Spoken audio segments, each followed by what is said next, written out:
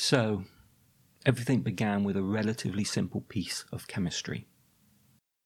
Nitrocellulose is formed by nitrating cellulose and nitric acid, creating a compound that can be used as a propellant or low explosive.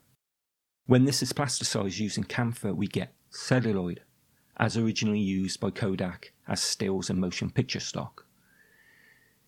It could not come as much of a surprise that this low explosive ended up being a rather unstable film stock, and sometimes combusted at temperatures exceeding 150 degrees. Anyone who has ever spent any time in a projection booth knows that this is film stock you wouldn't really want to be too close to.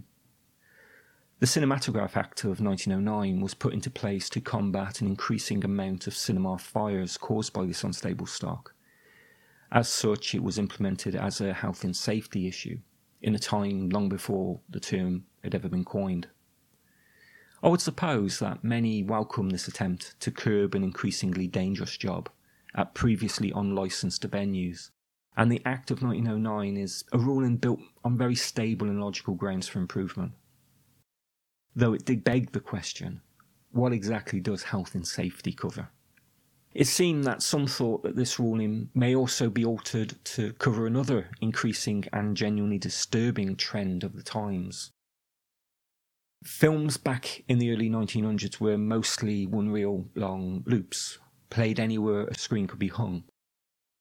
Across London, backrooms began showing anything they could get their hands on, and one such clip caused quite a stir. It was of Chinese bandits and a particularly brutal method of justice: decapitation.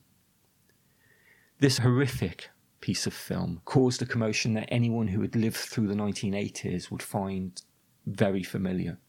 It became clear to local authorities that something was needed to stop this current trend, and when one unrelated picture house opened on a Sunday, which was an act frowned upon in a much more religious time, they found it. A brief courtroom battle was fought between the local authorities and the picture house, predictably the court finding in favour of the local council. The 1909 Act was ruled then to be all-encompassing, and that anything could actually cause the picture house's licence under it to be a breach of contract. This allowed local authorities to effectively shut down any theatre for almost any reason they chose. There were even reports of police torching picture houses and blaming the flammable stock in order to keep the industry in line. Now that they had the legal means, local authorities needed a body to review the films for submission, and many began doing this on a district-by-district basis. When this proved too unwieldy, a nationwide body was called for, and in order to prevent the government censoring the industry itself formed its own organisation, the British Board of Film Censors. The year was 1912, and over 100 years later, in the UK, we are still ruled by the same organisation. The British Board of Film Classification, as it was renamed in 1984, does have a relevant position in modern England, and the levels of actual censorship it provides is considerably lower now than perhaps it's ever been. This is reflected in the change of the organisation's name, but also in its standing in the film-going community.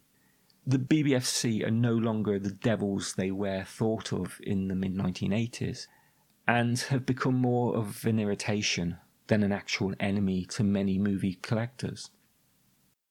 However, censorship is still a threat, and even the banning of films still happens to this day, though it's considerably less common. Of the 72 films originally on the dreaded list supplied to police during the 1980s, only 12 remain unreleased in this country, while 20 were released with cuts and a staggering 40 were re-released completely uncensored. This is obviously a far cry from the 100% lack of censorship that a truly free society would enjoy, but it cannot be denied that this is a huge step in the right direction, even if it has taken 30 years or so to get there. The question posed by the original Act of 1909 and the resulting court case briefly covered earlier is still as relevant today as it was then, and it probably always will be. So does the health and safety of the populace include what we watch, read and listen to? Is there cause to curtail the release of a piece of entertainment on the grounds that it's likely to corrupt and deprave? And is there truly causation and not merely correlation between watching violence and committing it? Well, these and many other questions will probably not be answered in the next dry and pseudo-academic episode of, well, whatever it is I'm doing here. Okay, bored myself now, so it's tea and movie time. I'll speak to you later.